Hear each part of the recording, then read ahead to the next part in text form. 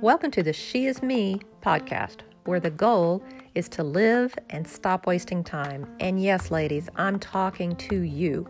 I'm Christina Starmer, serial entrepreneur, mother, contractor, investor, and co-founder of the Centerbeam Companies.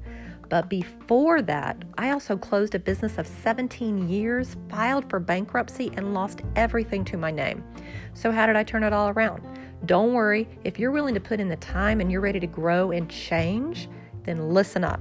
Through failures, success, faith, and the right perspective, you're going to learn the truth about how to turn your life into a tangible success and finally become that person that you are meant to be.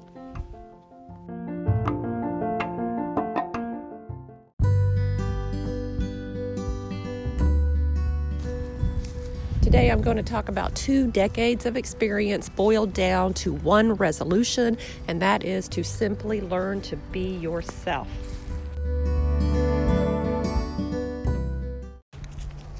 We all have so many different personalities and traits and looks that the moment that we stop thinking that they're important and we start wanting to be like someone else is the moment that we start to get ourselves in trouble. I remember several times trying to be someone that I'm not. Everyone has different qualities like personality, looks, ideas, and as soon as you think you have to be someone that you intrinsically are not, then you start to lose yourself.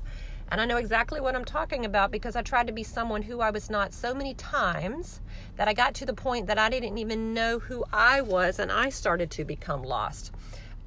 Because I got so caught up in pleasing other people and trying to be liked and loved by others that I started to not even be happy with myself.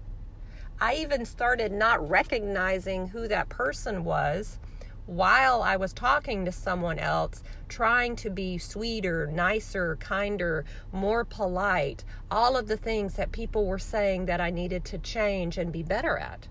But in actuality, I was enough. Okay, so what I thought I should do was pick some of the sweetest people in my little world at that time and try to emulate them and be more like them because, and all of this stemmed from, and it usually does, because one human being told me that it would be best, or that she thought it would be best, if I was a bit kinder to others or at least came across as being gentler to others. So I picked my mother-in-law, who I was working with at the time, and watched what she did and how she spoke to other people, and noticed that she said things like, "You're so sweet," and "I understand." And I thought, okay, I can do this. But then I listened to a conversation that she had as a lady came in, and it was just a generic conversation, but they knew each other, and the lady was talking about a diet, and my mother-in-law seemed really interested in the conversation. And the whole time I was just thinking in my head, oh my gosh, literally people are starving in the world, and I could sincerely care less about how it's been so difficult to take carbs out of your diet. I mean, seriously, I couldn't even fake it. My forehead started to quench like a big question mark. My eyes grew larger. I found myself shaking my head back and forth. And at that point, I didn't even realize that they could even see me doing it.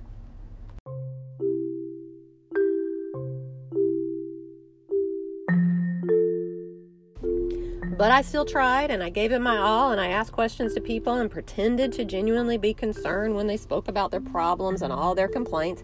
And I used voice inflectuations, and I tried to show care and concern, and I said things like, "You're so precious," or "Don't give up the fight." And the big one that I kept saying is, "I understand." But I kept it up. And I did this for about a week until everyone that truly knew me asked me to please stop.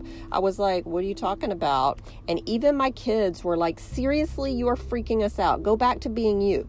They even said things like, we don't want you to be nice. We want you to be honest. We want you to go back to being you. And that's when I realized, Christina, you're being stupid. So again, my eyes widened, my forehead quenched, and I was shaking my head back and forth, realizing what a dumbass I had been by trying to be someone who I was not and realizing that I was enough.